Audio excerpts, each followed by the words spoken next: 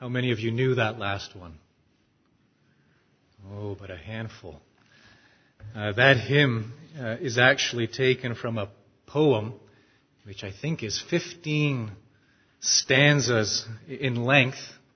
We didn't think it would be too wise to sing them all this morning, so we focused in on 3.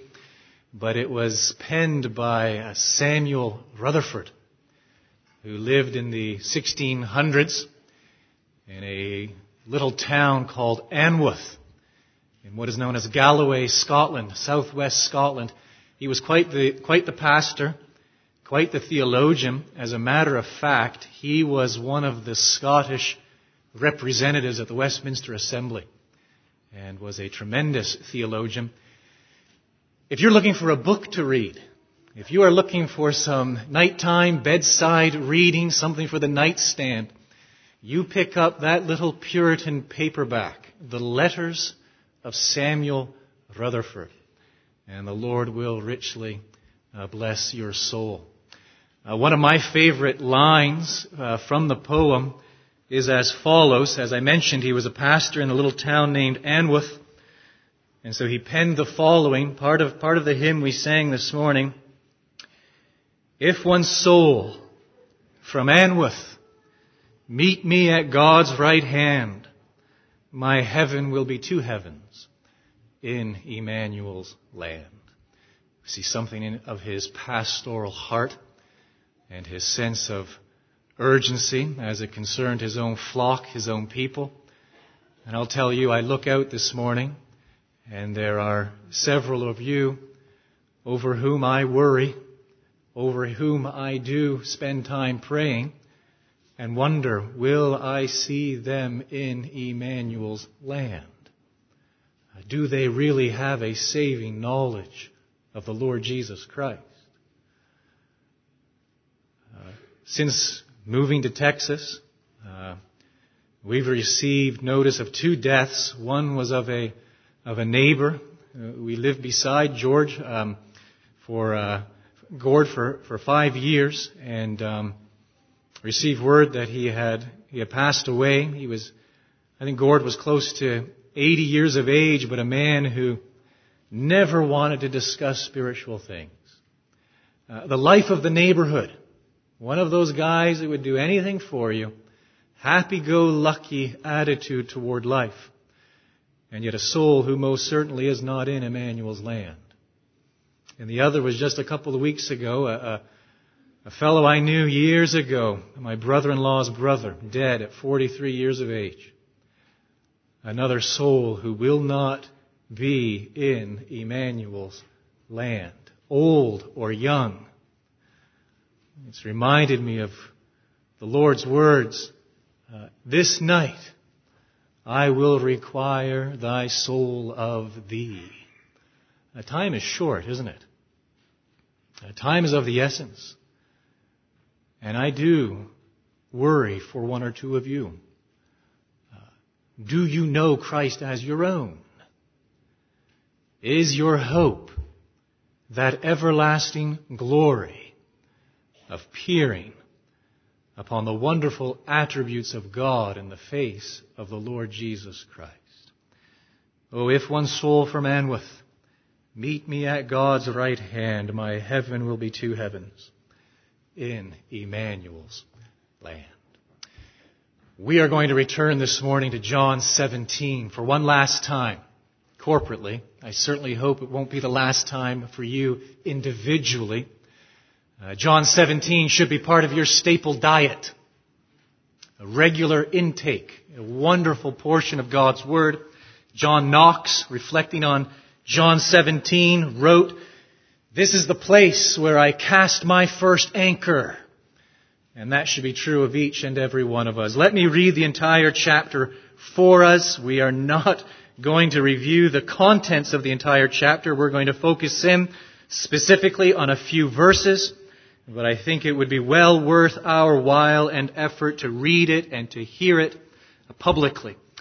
John 17, verse 1. When Jesus had spoken these words, he lifted up his eyes to heaven and said, "Father, the hour has come. Glorify your Son, that the Son may glorify you.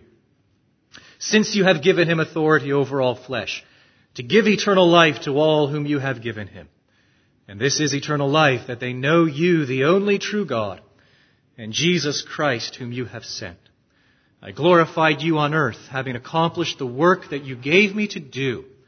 And now, Father, glorify me in your own presence with the glory that I had with you before the world existed. I have manifested your name to the people whom you gave me out of the world. Yours they were, and you gave them to me, and they have kept your word. Now they know that everything that you have given me is from you. For I have given them the words that you gave me, and they have received them, and have come to know in truth that I came from you, and they have believed that you sent me. I am praying for them. I am not praying for the world, but for those whom you have given me, for they are yours. All mine are yours, and yours are mine, and I am glorified in them. And I am no longer in the world, but they are in the world. And I am coming to you, Holy Father. Keep them in your name, which you have given me, that they may be one, even as we are one. While I was with them, I kept them in your name, which you have given me. I have guarded them, and not one of them has been lost, except the son of destruction, that the scripture might be fulfilled. But now I am coming to you, and these things I speak in the world, that they may have my joy fulfilled in themselves. I have given them your word, and the world has hated them, because they are not of the world, just as I am not of the world. I do not ask that you take them out of the world, but that you keep them from the evil one. They are not of the world, just as I am not of the world. Sanctify them in the truth. Your word is truth. As you sent me into the world, so I have sent them into the world, and for their sake I consecrate myself, that they also may be sanctified in truth. I do not ask for these only, but also for those who will believe in me through their word, that they may all be one. Just as you, Father, are in me, and I in you, that they also may be in us, so that the world may believe that you have sent me. The glory that you have given me, I have given to them, that they may be one, even as we are one. I in them, and you in me, that they may become perfectly one, so that the world may know that you sent me and loved them, even as you loved me. Father, I desire that they also whom you have given me may be with me where I am, to see my glory, that you have given me because you loved me before the foundation of the world. O righteous Father, even though the world does not know you, I know you, and these know that you have sent me. I made known to them your name, and I will continue to make it known, that the love with which you have loved me may be in them, and I in them. Now this morning, it is our privilege to celebrate the Lord's Supper. We are going to partake of the loaf. We are going to partake of the cup in due course. In preparation for that, as we hear God's word proclaimed this day, seek to draw a direct line in your mind's eye between what you hear from Scripture and what we behold in the emblems before us, the loaf and the cup.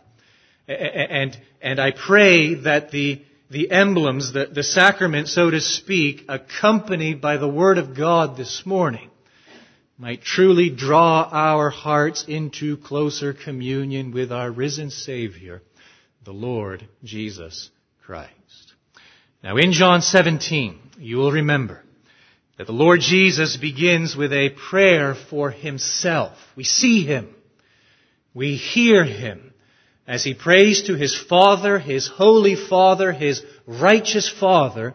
He prays on his own behalf, making two requests. First of all, he prays for an acquired glory. What do we mean by that? We mean that he prays for a glory that was not formerly his. He is asking for something new. In effect, he is asking for a glory that is associated with the work that he is about to accomplish. He has fulfilled all righteousness on behalf of his own. He is about to lay down his life for his own, and he prays that the Father would glorify his work. And we know, praise God, that the Father has heard and has answered the Son's request. We see that clearly, for example, in the book of Acts. And we turn to Acts chapter 2 and we hear the Apostle Peter preaching and teaching on Pentecost. And there Peter quotes from Psalm 110, if I remember correctly, the most often or frequently cited Old Testament passage in the New Testament. And there in Psalm 110 we hear Peter quoting, citing that reference where the Father clearly says to the Son, "Sit at my right hand until I make your enemies a footstool for your feet." Oh, the Father has answered His Son's prayer.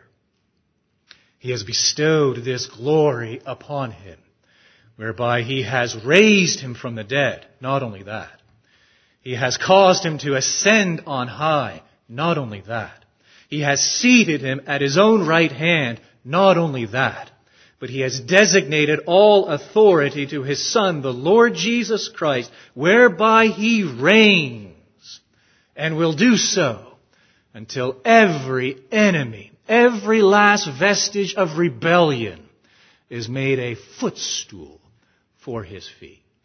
But He prays secondly for an essential glory or an eternal glory. This isn't something new. This is something that has always been His by virtue of the fact that He is the eternal Word of God, the eternal Son of God. But because of the incarnation, that eternal glory has been clouded by His humanity. It breaks through on the Mount of Transfiguration, but by and large, for the most part, that eternal glory, that essential glory that is Christ's, by virtue simply of who He is obscured, it is clouded by His humanity. But now the Lord Jesus prays that that glory might be restored in its full splendor. And praise God, the Father has heard and has answered that request. We can turn, for example, to the book of Revelation. And the book of Revelation is a testimony to that fact. We need go no further than the first chapter. And the Apostle John is in the Spirit on the Lord's day, and he hears a voice. And he turns to see who is speaking to him. And he sees a little baby in the manger. No, he does not. He sees one whose eyes are like a flaming fire, whose hair is white as wool, from whose mouth protrudes this two-edged sword. And John falls down like a dead man. You see, it was a manifestation. It was a glimpse, but a glimmer of the eternal glory of the Lord Jesus Christ. The Father has answered His Son's prayer on His own behalf.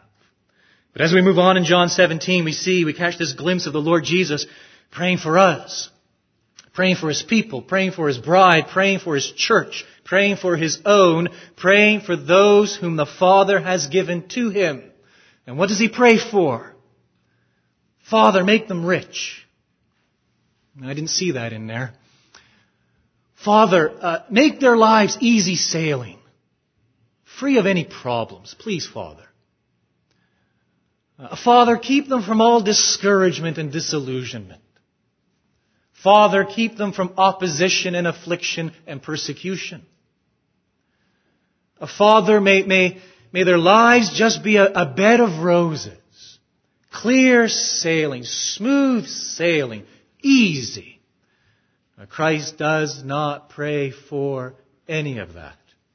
And if I think that is what the Christian life is all about, I am delusional and far from God's Word and what true discipleship is all about and what it means to forsake self-denial, to pick up my cross and to follow the Lord Jesus Christ.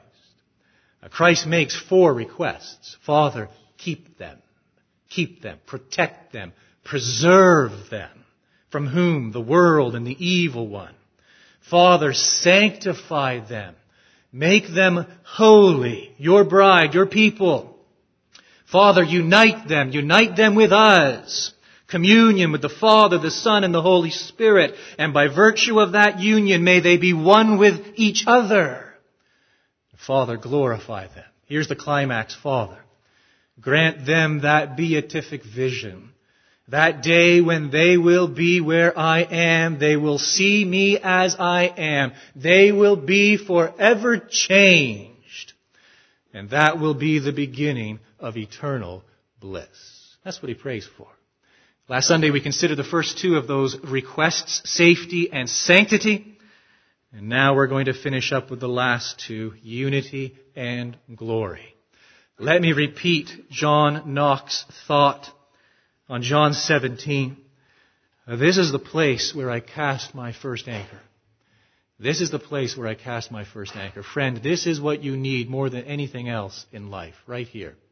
These truths, as expressed from the lips of the Lord Jesus himself. If I would ponder, meditate upon these truths, like a savoring a tasty morsel in my mouth, I would find them to be a daily delight to my soul.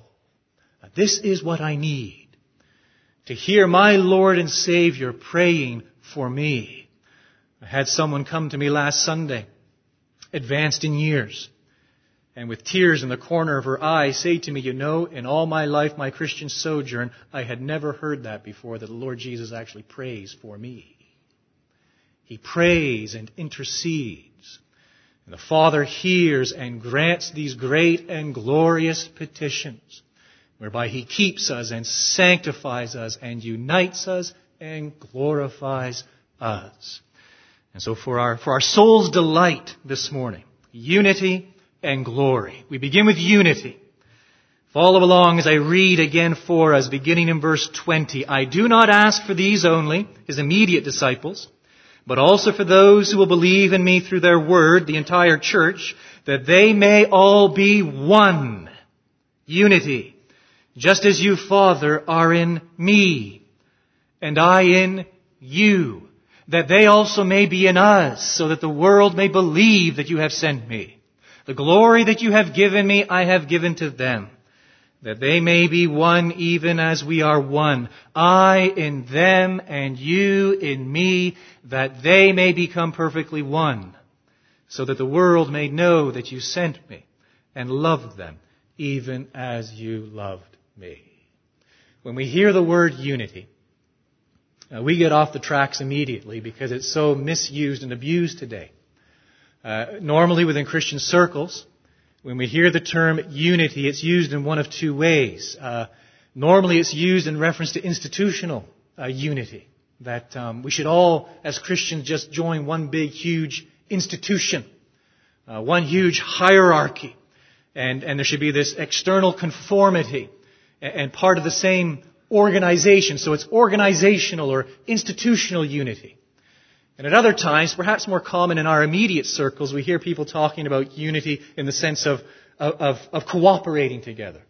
What we should do as Christians is lay aside our difference, just relegate ourselves to the lowest common denominator, Jesus loves us, and then work together. And for evangelism or for missions or for this or for that or for the next thing. There may be some merit to that second understanding of unity. But it is important for us to grasp, important for us to understand that the word is never used in that sense in Scripture.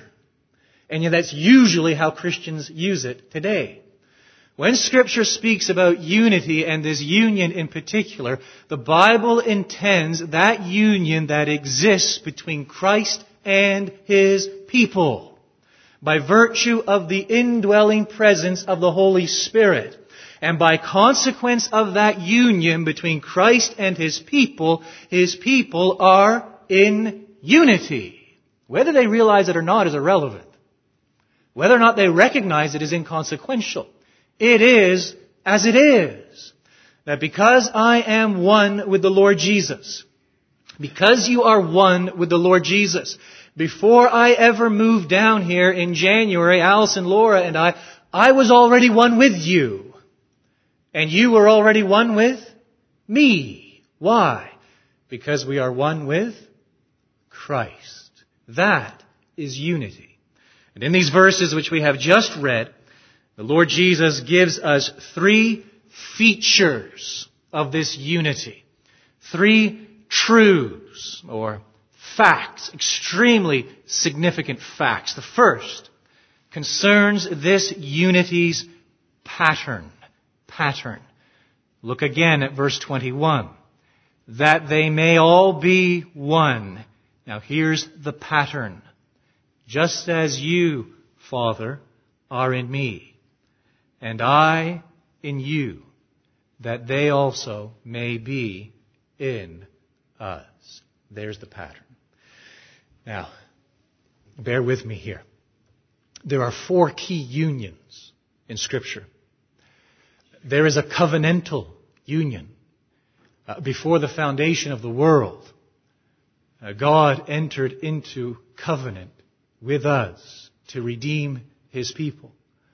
I will be their God, and they will be my people. That is a covenantal union.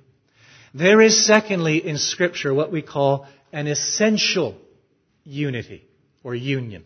Not essential as in necessary, essential as in essence, a unity of essence. And we mean by that, obviously, the Godhead. God triune. Father, Son, Spirit.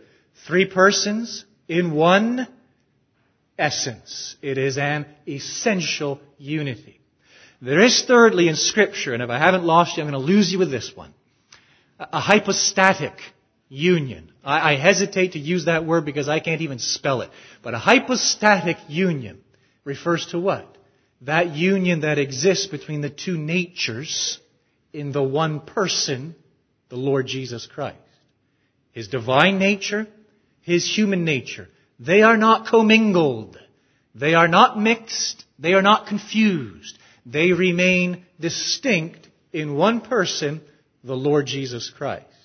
And there is in Scripture a fourth union, a mystical union, whereby Christ is one with His church, one body, united with Him through the Holy Spirit. Now, what the Lord Jesus is saying here in the context of John 17 is that the essential unity, the union of the Godhead, is actually a pattern of the mystical union.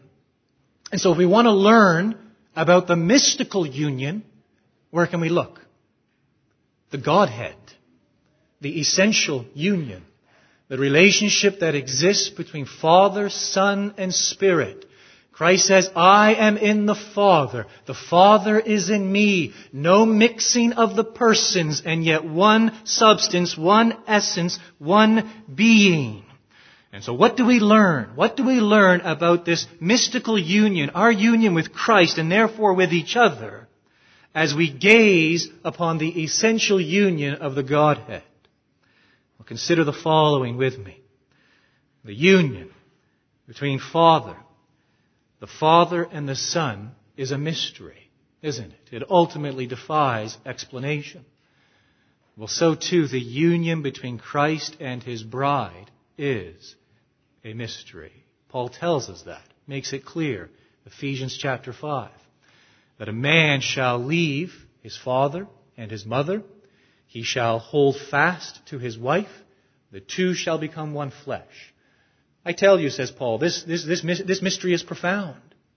And yet I am speaking in reference to Christ and the church. It is a mystery.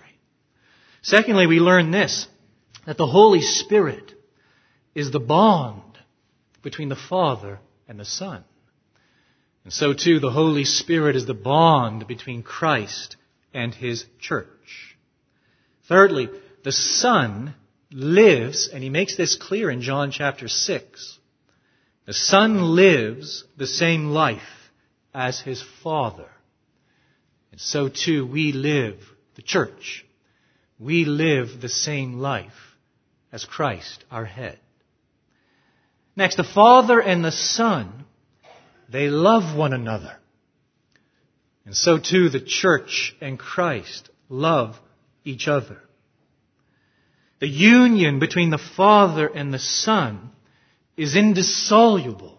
It's eternal. It cannot end. Likewise, the union between Christ and the church is indissoluble. It will exist forevermore. The Son glorifies the Father. So too the church glorifies Christ. The Father honors the Son. So too Christ honors the church. That is the pattern. That this wonderful union that we have been brought into, whereby Christ has grabbed hold of us by the Holy Spirit. We have believed in Christ, that we look to the Trinity. And what we behold there, please be careful. The Lord Jesus is not saying that the mystical union is identical to the essential union. That's not what He's saying. He is saying it is patterned after the essential unity.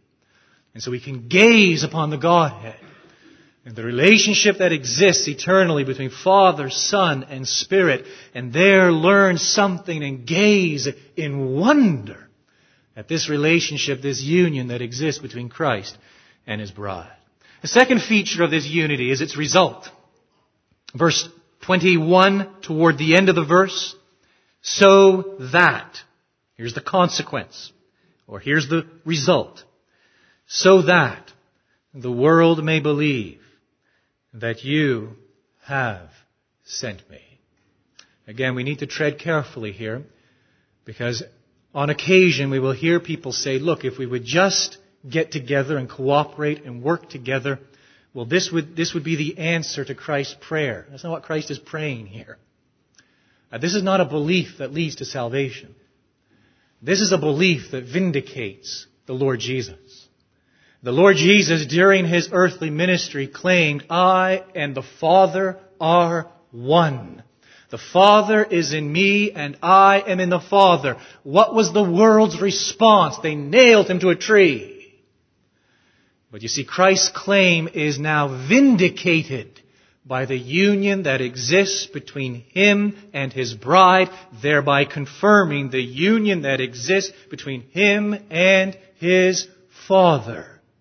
You see, in this union, if properly understood, we behold something that is supernatural and that defies explanation. We see something that nature cannot produce. Cain and Abel. What happened there? Cain murdered Abel, and ever since it has been brother against brother. The type of union depicted in Scripture between Christ and His church is something that nature, blood ties itself, cannot produce. Something that politics can't produce. League of Nations couldn't do it. And despite their best or worst efforts, the United Nations can't do it.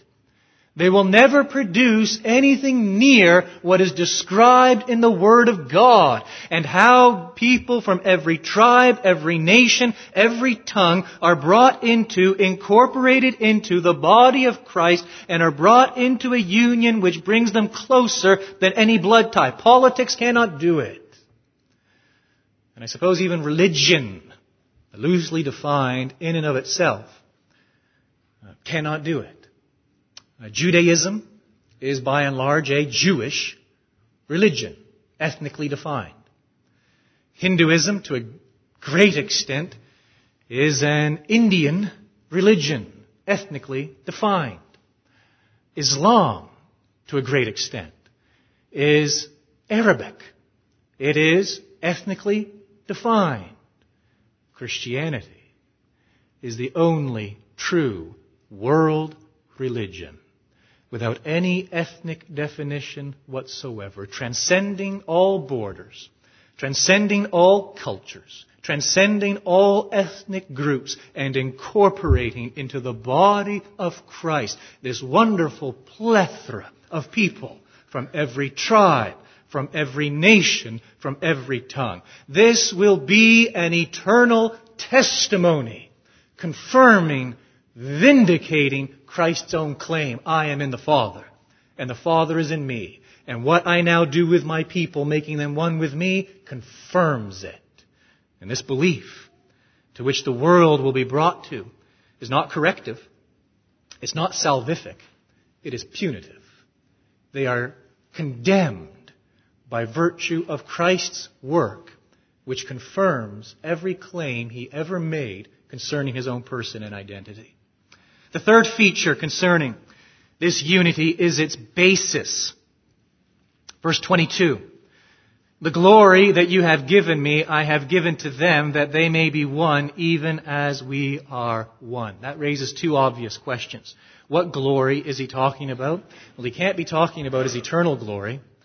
No matter how special we think we are, God is not going to impart to us his godhood, his essential glory. The glory that is here in view is that which is later referred to in verse 24, that everlasting glory, that which we will behold in glory when we behold. The veil is fully removed. We see the wonderful attributes of God in Christ. That is the everlasting glory that Christ has given us. Well, that leads to an obvious second question. When did he give that to us? How has he given it to us? By way of promise. He has acquired it. He has attained it by virtue of his death, his burial, his resurrection, and his ascension. It is a given fact. He has acquired it. It is his possession. He will bestow it upon his people by promise. And it is this great and glorious hope, this great and glorious promise that unites us. It is our common cry in Christ. You go in your mind's eye to Ephesians chapter 4, and I think that's the road Paul is leading us down there when he says there is one body and one Spirit, just as you are called to the one hope that belongs to your call. Everlasting glory. The means by which Christ will consummate this great union with himself. So three features. I trust the Spirit of God will grant us understanding regarding these three. Its pattern, its result, and its basis. Now let me ask you a question. Why is this encouraging? I hope you've come up with at least one answer to that question already. Why is this encouraging? Why is this union with Christ, union with one another? Why is this a great consolation to the soul? I'm going to give you 5 reasons why. There are others. Time doesn't permit me to belabor this point this morning, but I want to at least give you 5. I'm going to derive some help from John Flavel, who was particularly insightful on this point. The first reason is this. The union between Christ and us is intimate, extremely personal, unbelievably close. So Flavel writes, husband and wife are not so near. Soul and body are not so near as Christ and the believing soul are near to each other. We refer to people we know as acquaintances. And then when we've spent some time with them, they're friends. And then we have close friends, really close friends. Even our relatives, we refer to as distant relatives, close relatives. A Christian, the closest relationship you will ever know, the closest relationship you can ever experience, the most intimate relationship you can ever experience is with the Lord Jesus Christ, who is one with your soul. That is encouraging. That is particularly encouraging to the lonely, isn't it? It's particularly encouraging to the widow or the widower, to the fatherless or the motherless, or even those people who find themselves surrounded by others yet living and enduring a very lonely existence. To know that in Christ they have the closest, most intimate relationship possible. Oh, what strengthening food for the soul. The second feature of this union that is encouraging is this. It is immediate. And so Flavel writes, every member, the smallest as well as the greatest, you can put yourself into either category as you see fit, hath an immediate condition with Christ.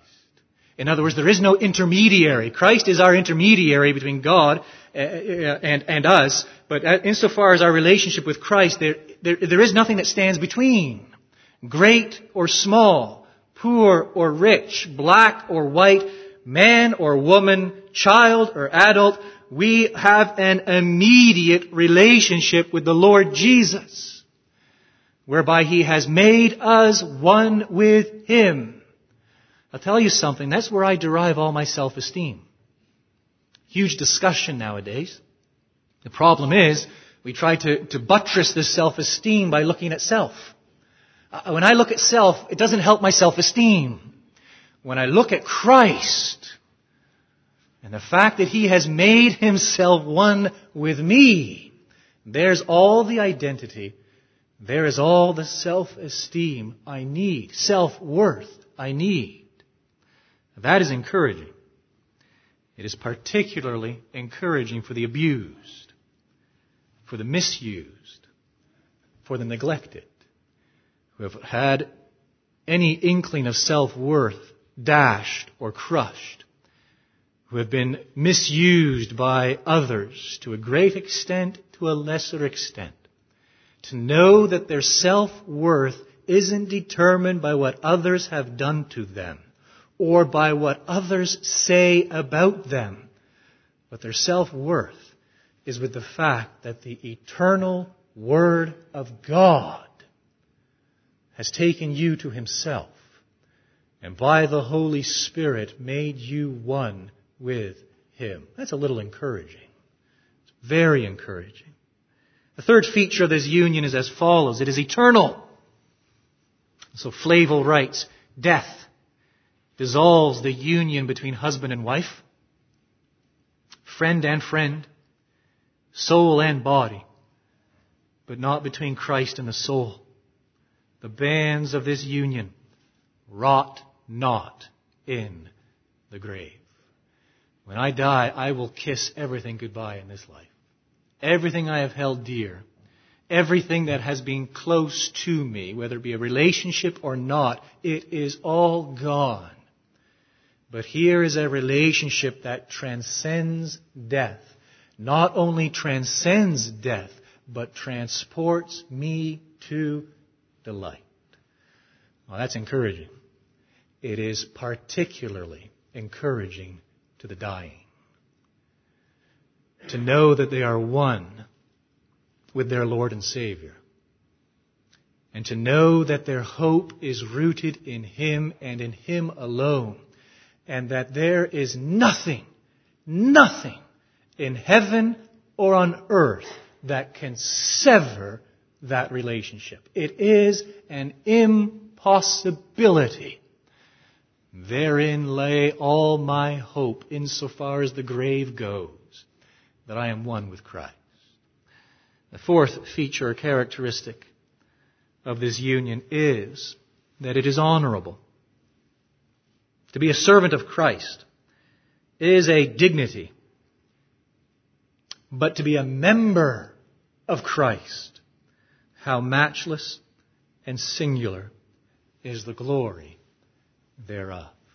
Yeah, it would be outstanding enough for Christ to make me His servant.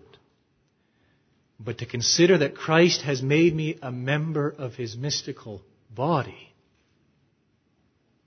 I enter into a whole different sphere, don't I? When I add to that my own sinfulness, when I add to that and compound it with my own stubbornness and rebellion, that the Son of God has made me one with Him overwhelms the soul. We sang it earlier, that hymn by Samuel Rutherford. Let me read the stanza again for you. I am my beloved's, and my beloved is mine. He brings a poor vile sinner into His house of wine. I will not gaze at glory, but on His pierced hands. Oh, the Lamb is all the glory in Emmanuel's land. And one final word of encouragement, it is this. This union is mutual.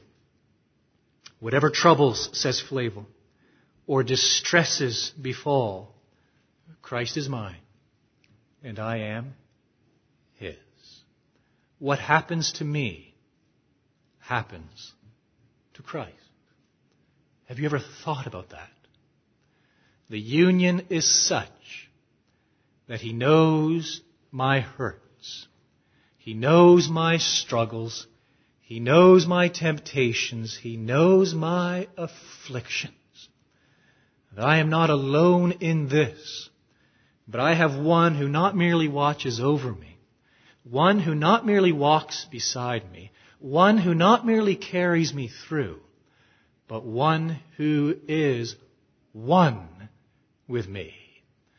The Holy Spirit unites us to such a fashion that the Lord Jesus knows and feels our infirmities and strengthens us by the Holy Spirit. What an encouragement, and in particular, what an encouragement to the afflicted, to the downtrodden, to those who are in those valleys and there is no end in view, to know that the Lord Jesus is right there with them, going through it with them, their rock, their anchor, their fortress. Oh, this is rich encouragement for the soul. I can only guess that's what was going through Knox's mind when he penned those simple words. I've shared them with you already. Let me share them again. This is the place where I cast my first anchor. Unity. We are one with Christ and one with each other. The fourth prayer request is for glory. It begins in verse 24. As I glimpsed at my watch, I realize I'm going to have to go quickly. I'll try to just focus on the really major points here and leave you with sufficient substance to think upon at your leisure. Verse 24, Father, I desire that they also, whom you have given me, may be with me where I am. Why? He tells us, to see my glory that you have given me, because you loved me before the foundation of the world. 3 questions quickly. What is this glory? It is the glory of the Lord Jesus Christ. It is the glory of His attributes, the glory of His power and wisdom. Yes, most definitely what we call His natural excellence. It is the glory of His goodness and His faithfulness and His loving kindness. It is the glory of God made manifest in Christ's glorified humanity. This is what we will behold. That leads to a second question. What is this seeing? What is this beholding? What does that mean? Well, we can see Jesus, we can see Christ in one of 3 ways. We can see Him with the eye of flesh. Lots of people did that while He was walking on earth. All sorts of people, countless numbers of people, saw the Lord Jesus with their physical eye. That's one way of seeing. But there's a second way of seeing. It is seeing with the eye of faith, whereby we actually see with the spiritual eye, the eye of faith, who the Lord Jesus is. The significance of what He has done, and we trust in Him. And so although we do not see Him in the first sense today, we don't see Him physically, we don't see Him with the eye of the flesh, we do behold Him with the eye of faith, as He is revealed in His Word. But you see, there is thirdly the eye of glory. See, the first we see carnally, the eye of flesh. The second we see what's called fiducially, the eye of faith. But the third we see beatifically, the eye of glory. When we will behold the Lord Jesus, and He will impart to us, to the fullest capacities of our souls, His glory. And we will find our full rest and center in Him. It's the beatific vision. The third question, quickly. Why is our happiness found in seeing Christ? Very simple. Listen to these words. Give attention to the relationship between these words. To see Christ with the eye of glory, beatifically, is to be conformed to His image. When we see Him, we will be like Him. meaning we will be holy. Every last vestige of sin will be gone. To be conformed to His image is to love Him. All that inhibits our love, all that impedes and squashes our love at present will be gone. And so we will see Him as He is. As a result, we will be conformed to His likeness. As a result, we will love Him to the fullest capacities of our soul. But to love Him is to enjoy Him. It is to find our satisfaction in Him and in Him alone. That's what the Lord Jesus asks for. That's His request. Job understood something of it. After my skin has been thus destroyed, yet I shall see God, whom I shall see for myself, and my eyes shall behold, and not another. Why is that encouraging? Well, I had a lot here. A real lot. Let me just sum it up quickly. Thomas Manton, in meditating upon this verse, wrote, every verse in the Scriptures is sweet. Every verse in Scripture is sweet. But this one should not be read without some ravishment of heart. To consider what it is that awaits us. Perhaps the poets, I had stanzas from a couple of poems here. Perhaps this is the best way to bring it all together and to express the heart. Listen to these words. The poets can express it far better than I can. Father of Jesus, love divine, what rapture will it be? Prostrate before Thy throne to lie and gaze on Thee. Or we sing this one. Jesus, the very thought of Thee with sweetness fills my breast. But greater far Thy face to see, and in Thy presence rest. Christ has prayed it. The Father has granted it. It just awaits us to enter into it. Our Father, we do ask that You would give us eyes to see this morning, to behold the glory of Your Son, the Lord Jesus, to behold the truth of Your Word, to behold all that You have prepared for those who are in Christ. May our hearts be warmed. May our souls be strengthened and encouraged. May our minds be overrun with these glorious sights and these rapturous thoughts. And we do pray that You be well pleased to impart Your glory to us by the Holy Spirit, who has made us one with the Son, and therefore one with the Spirit and one with the Father. And in You, God, three in one, may we find sweet communion for our souls. And we ask it for Your eternal glory. And in the precious name of Christ. Amen.